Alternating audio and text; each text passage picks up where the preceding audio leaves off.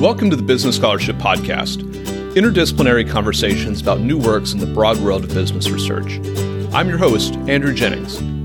If you like what you hear today, please consider subscribing to the podcast or sharing with others who might like it too. And if you have ideas for future episodes, let me know. My email address is andrew@andrewkjennings.com, and I look forward to hearing from you.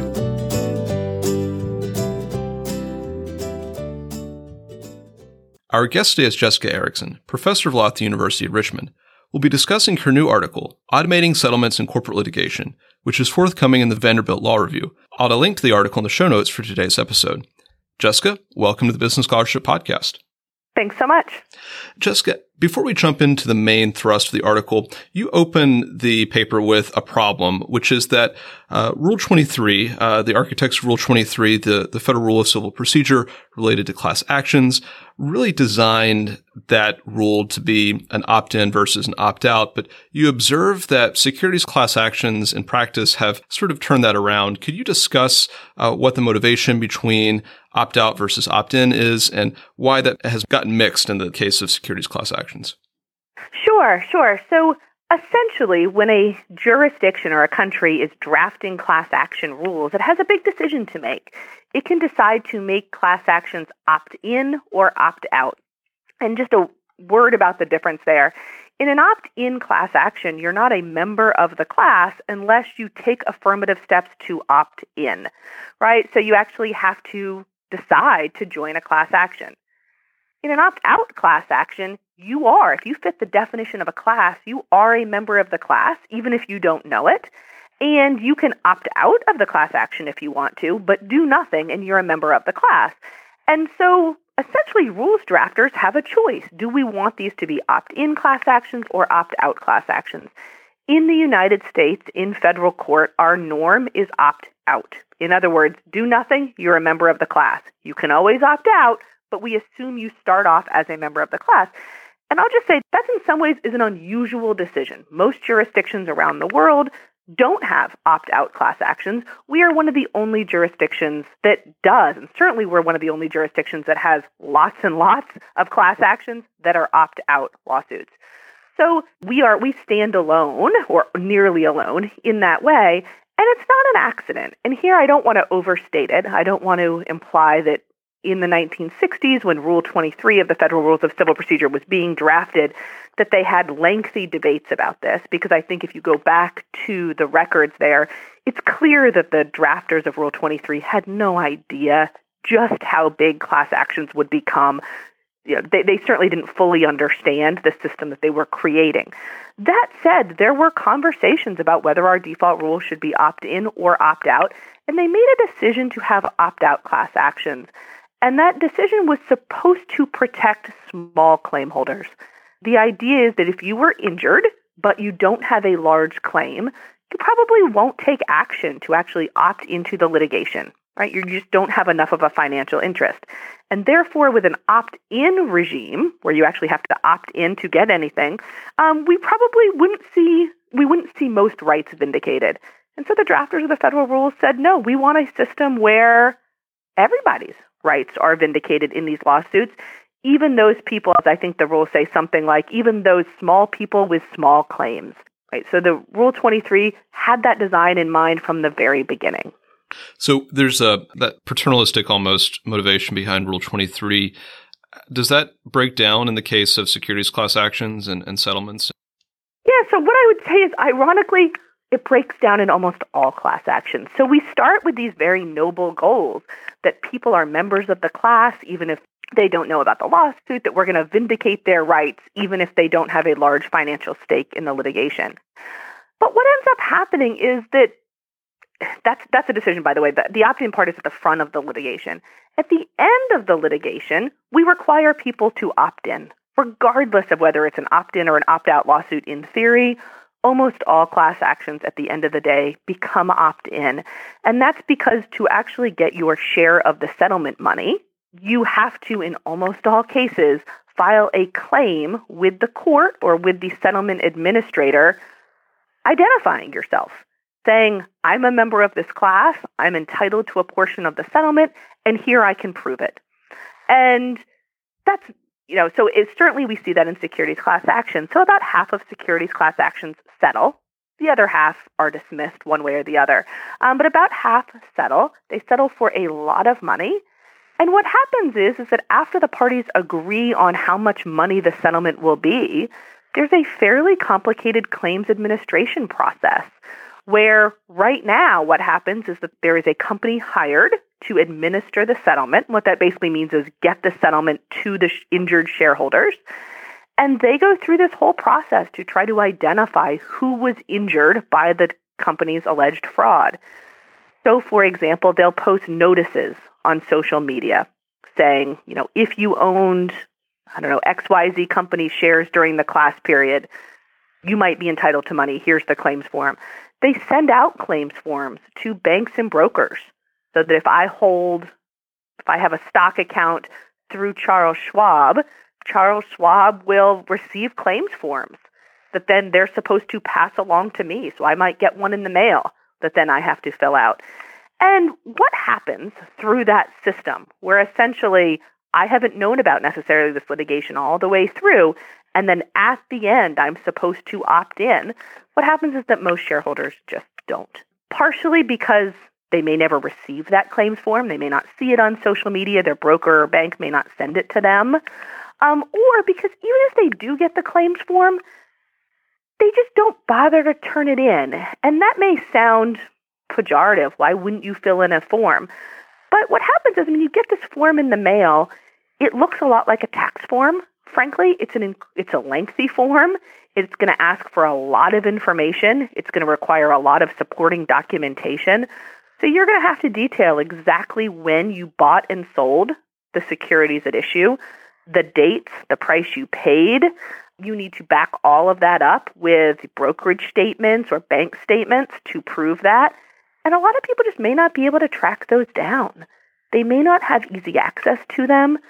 For a lot of people, they may think, is it worth my time? Especially when you receive the claims form in the mail, you have no idea how much money you're entitled to. Am I going to go through all this work and then get a $5 check in the mail? Or am I going to go through all this work and get a $10,000 check in the mail or a $20,000 check in the mail? Most people just don't know. And I think people assume they won't get very much. And I will just say this isn't pure speculation. There is a fabulous study from about 10 years ago that Jim Cox and Randall Thomas did. It was published in the Stanford Law Review, and it showed that even the largest institutional investors, so these are large institutions, Vanguard, those types, that have lots of money at stake in these lawsuits, even those large institutions only filed claims about a third of the time.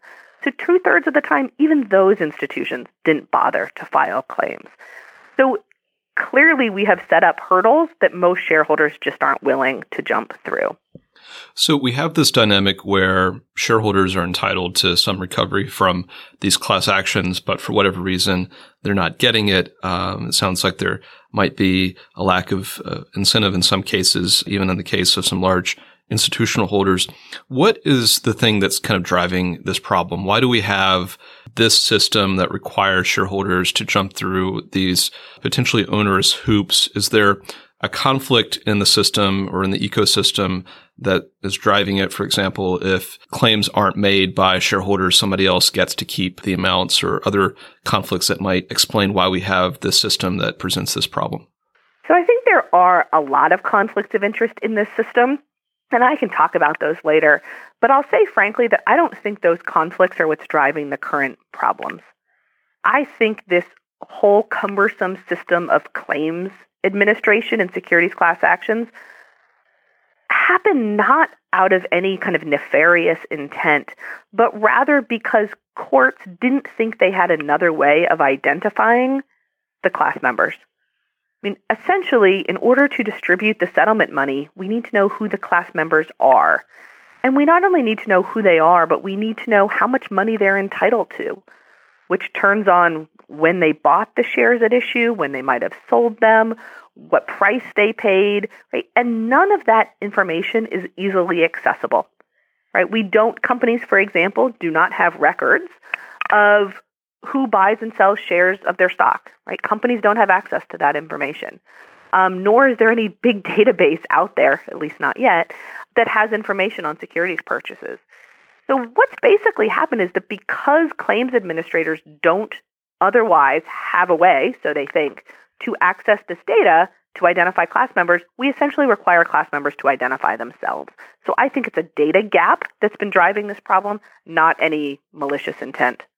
So it's almost like the data gap has effectively transformed the system into an opt-in because you have to step forward and say that I have this claim versus we can imagine if, say, there's a class action against Netflix that involves customers. Netflix has a complete list of its customers and those who might be affected by whatever the issue is, and issuers don't have that same luxury.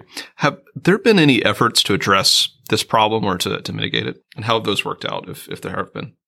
Yeah, so when Jim Cox and Randall Thomas published their study, it did. It got a lot of attention, and there were some changes in the market. So once everybody realized, gee, the settlement administration process that we have largely been ignoring, turns out it isn't working very well, some things changed. The biggest thing that changed is that we now have an industry of middlemen, what are called third-party filers, that work with institutional investors. And what they do is they basically say to institutional investors, you tell us when you are buying and selling shares, so just share your transaction data with us. We will then compare your transaction data against settlement information out there. And if you are entitled to a share in a securities class action settlement, we will file that claim on your behalf, and we will take a cut of the money, and we'll pass the rest on to you. And there are now a lot of these third-party filers that cropped up in the wake of Jim Cox and Randall Thomas's study. So ISS actually is a big third-party filer. Companies like Batea, Financial Recovery Services. There are a number of companies that have seen that this is frankly a pretty lucrative space. Have those companies solved the problem? My instinct is no, but I'll be fully candid and say we actually have no data on these third-party filers. So, for example, what percentage of claims are these third-party filers filing? We don't know. What percentage of overall claims? Again, because we don't actually have a universe of class members, we never know what percentage of class members are getting a share of the settlement. We still don't know that with the third-party filers. And I think we can assume, although again, we just don't have the data to know this, I think we can assume that the investors who are taking advantage, who are actually using these third-party claims filer services are the larger institutional investors. I don't know about you, but I don't know about any individual who has partnered with a third-party filer to monitor their investments in these ways. There may be some very high-wealth individuals who do that, but run-of-the-mill retail investors are still being left out of this system. It's really only, I think, at the top that we've really seen the big changes. And even still, even for those large institutional investors who, are managing my retirement and probably yours, these third-party filers are taking a cut off the top. They're taking, some percentage. We don't know exactly what percentage. I have heard people speculate that it's somewhere between 15 and 25% of the settlement fund in terms of what each individual investor gets. I don't know whether that's true or not.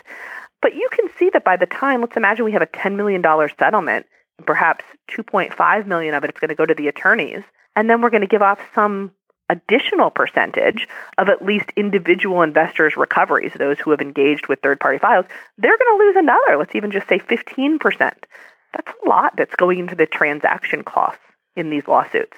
So if our goal is really to get money into the hands of shareholders, I'm not sure that relying on third-party filers is the best way to do that. Right. There might be some more efficient approaches, and I'd like to maybe touch on those in just a minute. But I think it's such an interesting story that a law review article spurred the creation of a whole new sub-industry. And that's kind of an interesting story, and probably not the case for all law review articles, but it's neat to see nonetheless. It sure is. We matter, right? We may not always think we matter. At least they matter. Absolutely.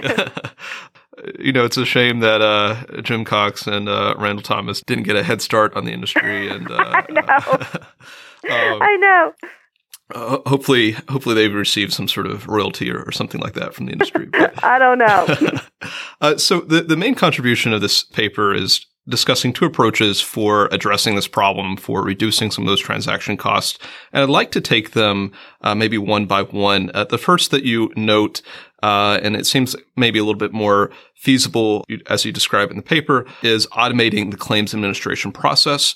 What is that approach? How would it work? Why would it be better than what we do now? And what are some of the challenges to being able to move to that? And then I'd maybe like to take separately the other proposal that you have, which is more of a regulatory-based approach.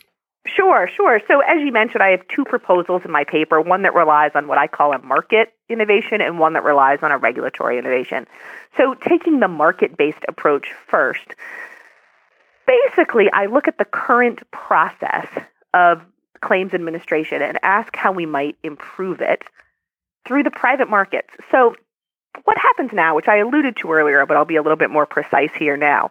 What happens now is that the claims administrator basically asks every major bank and brokerage firm in the country, of which there are about 900, depending, and by the way, there's radically different counts here, but let's just say 900. It asks each one of them, do you have any customers who bought or sold this company's securities during the class period? And a bank and broker, these banks and brokers are actually ordered by the court to participate in that process. So part of every settlement order in all of these cases, an order from the court to the banks and brokers saying, you have to say if you have customers who bought or sold securities during this time period. And so the banks and brokers will write back to the claims administrator and say, yes, here is a list of our customers along with their names and addresses who bought or sold securities. No transaction data, just their names and contact information. Or alternatively, the banks and brokers could say, I'm not going to give you the names and addresses, but I'll tell you that we have 1,500 customers who fit that description. What will happen then is that the claims administrator, if they've gotten the actual names and addresses of the customers, they will go ahead and send claims forms to all of those people. Alternatively, if the bank or broker has said, we're not going to give you that information, but we have 1,500 customers who fit your description, the claims administrator will send 1,500 claims forms to that bank or broker. And the bank or broker will then pass it along to their customers. So what happens is we go through the banks and brokers, and eventually the claims form makes it to the customer. And at that point, the customer is supposed to fill it out, detail their transaction data, right? How many shares did you buy? What dates? How much did it cost?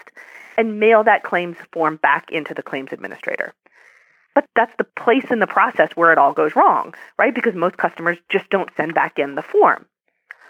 Well, what's weird about that is that actually the banks and brokers have all of the data that we're asking the customers for.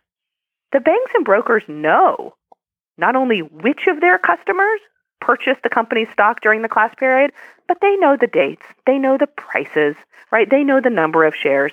The banks and brokers have all of the information that we're right now asking the customers for. So my proposal is simply for claims administrators to get that data directly from banks and brokers rather than going through the banks and brokers down to customers where we know that the system falls apart. And I think a lot of people have said, well, why on earth would the banks and brokers turn over this data? I think the answer has to be because the courts require them to.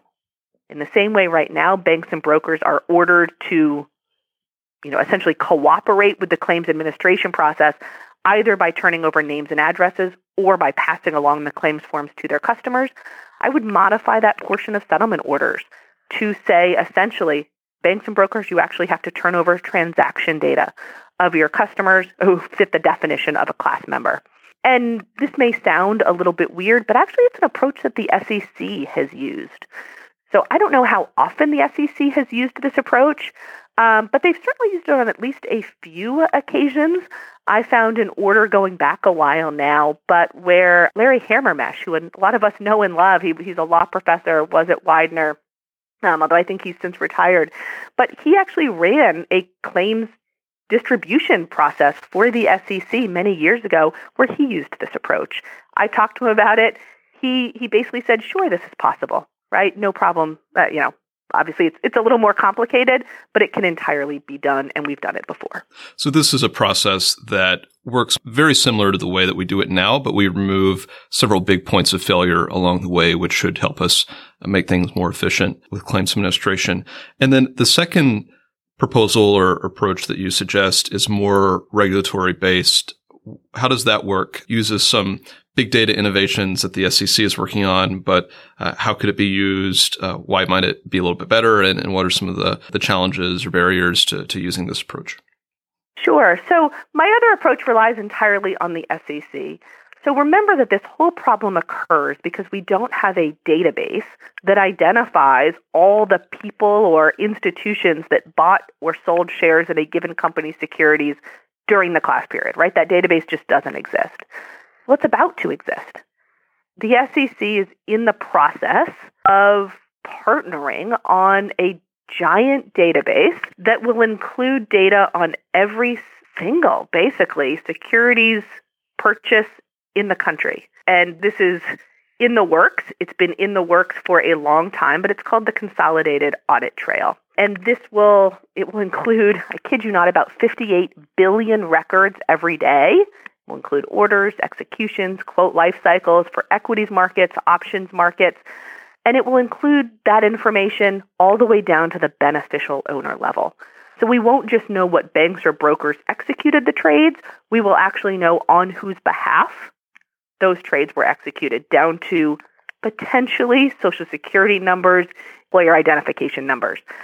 I will be the first to say that there are some hurdles here. The Consolidated Audit Trail has been in the works now for several years. The banks and brokerage firms are fighting it every step of the way. They are very nervous about the SEC having this type of granular transaction data. I can understand that nervousness. And even though it was supposed to be up and running last fall, it still has not gotten off the ground.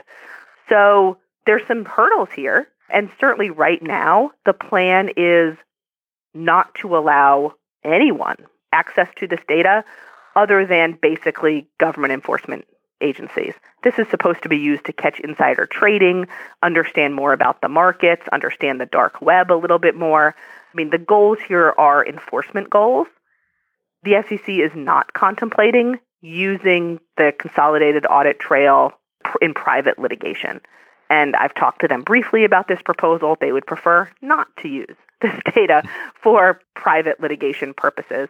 But I do think the data will exist very shortly to automate the system. We could, using this database, get settlement funds into the hands of every single class member, right? We would take all the problems out of the system because all the data we need will be in that spreadsheet. So to have a mega spreadsheet like this obviously has a lot of applications, and this is one, and we can imagine that there will be a lot of law professors and finance academics sort of pounding at the door of the SEC to get some access to these data. So that'll be exciting to see, and one imagines that might happen sometime down the road, but you can imagine why banks or brokers might be especially skittish about that. So what potential extensions would some of these approaches have for other class actions? You noted at the beginning of the conversation that some of these de facto opt-in issues exist in other contexts, and what might we be able to do with some of this learning in other contexts outside of the securities world? Yeah, so essentially we have two types of class actions right now, even just looking at opt-out class actions. In some types of class actions, this whole problem that I've identified around identifying class members just isn't an issue. So, for example, if we have an employment class action where a group of employees are suing their former employer for some reason, the employer knows who worked for them, right? They know the dates that they worked, they know their salary, etc. Same thing. I received yesterday a coupon from Zappos. Apparently, I was one of the people in the Zappos class action. Zappos knows who their former customers are. They know, at least for most of them, how to reach them because they have our email addresses. For those types of class actions, we don't really have a problem identifying class members. But there are plenty of class actions where we simply don't know who the class members are. So, for example, if many of us, for example, there's a class action against Target involving everyone who purchased products at Target during a given time period. Perhaps if we purchased something at Target through a credit card, they have a record of us. But if I used cash, there's no way Target knows I was there. In some ways, we may never escape that problem, right? I'm not sure that there's any amount of automation or data that will identify if I purchase something at Target with cash. But I think what I am sort of pressing us to do, and I'll say that this is something that civil procedure scholars more generally are looking at. I don't want to claim to be the only one in this area, but are urging us when it comes to identifying class members to use the technology and data that is out there as best we can. I think we can get into ruts in terms of how these processes work. We've been using paper forms for a long time, and nobody stops to say, wait a minute, is there a better way we might do this? I think what I'm saying is, let's look at these areas where right now we're forcing class members to identify themselves and say, is there a better way? Is there now, given that Google and Facebook know everything that I do, everything you do, is there a way to use some of that data to actually help consumers? What key takeaways would you like listeners to have from this conversation or readers to have from the article? Or do you see any open questions that the article has that might be addressed in the future work? What I will say is I think the common objections that people often raise to this paper, and I'll just sort of give a little bit of airing to them. I think I've certainly had people say, does any of this matter? If institutional investors or retail investors aren't claiming their share of the settlement, why should we claim it for them, right? If they don't care enough, why should we care? And the reality is, I want to be clear here. The amount of money that we're talking about by the time you actually give each shareholder their pro rata share of the settlement, it can be fairly small amounts of money, right? Nobody's going to fund their retirement with the money that we're talking about here, most likely. But my response has always been that, essentially, number one, this is a fair amount of money. We're talking about $6 billion a year that we distribute through these settlements. So it's not chump change. And as much as deterrence will always be the dominant rationale for these lawsuits, we care about the compensatory side as well. If we truly didn't care about the compensation side, we wouldn't go through the claims administration process at all. We'd just take all the settlement money and give it to, the federal government, or give it to an investor rights group or something. We go through all these hurdles to get money back to consumers. Let's at least streamline that process and do a better job of it. And I think the other objection that a lot of people have is, whoa, what about hacking? What about data security? Do we really want claims administrators to have this much data? Is that really a good idea? And I would have two answers to that. Number one is to concede that this is a data security risk. I won't pretend that it's not. Certainly what we're envisioning here is giving claims administrators very sensitive financial information about class members, and we should be cautious before we do that. We should not be turning over this data to claims administrators who do not have very robust data security guidelines and protocols. No question about that. I'm not the right person to design those guidelines and protocols, but I can certainly agree that we should be looking hard at that. On the flip side, I think we need to remember that these claims administrators have a lot of this data already. If we don't think we should trust claims administrators with sensitive financial data, then we shouldn't give them anything. What I'm proposing to give claims administrators is not different data than what they have now. Same exact type of data, just more of it. So if we truly have a data security problem, we have it with the very premise of how we have set up these processes, not with what I'm proposing to do. I will tell you that for me, the most fun part of this paper has been essentially looking at this problem through a process improvement lens. I think it's been really interesting to look at a series of steps that we use in claims administration and essentially to say, where does the problems occur, right? If 2/3 of investors aren't getting their money in securities class actions, and it actually may be higher for retail investors, why not? We have 10 different steps in this settlement claims administration process. Where does it go wrong? And that's just a question that I think, for legal scholars who haven't delved into the process improvement world, I think it's a kind of neat way to think about how we approach legal problems and how we might actually kind of improve things down on the ground.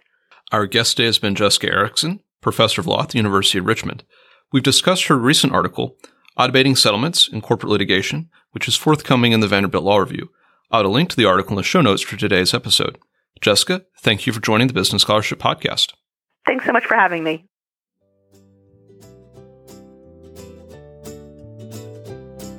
Thank you for listening to another episode of the Business Scholarship Podcast. If you like what you heard, please consider subscribing to the podcast or leaving a rating on your favorite podcast app, or let other people know about it too.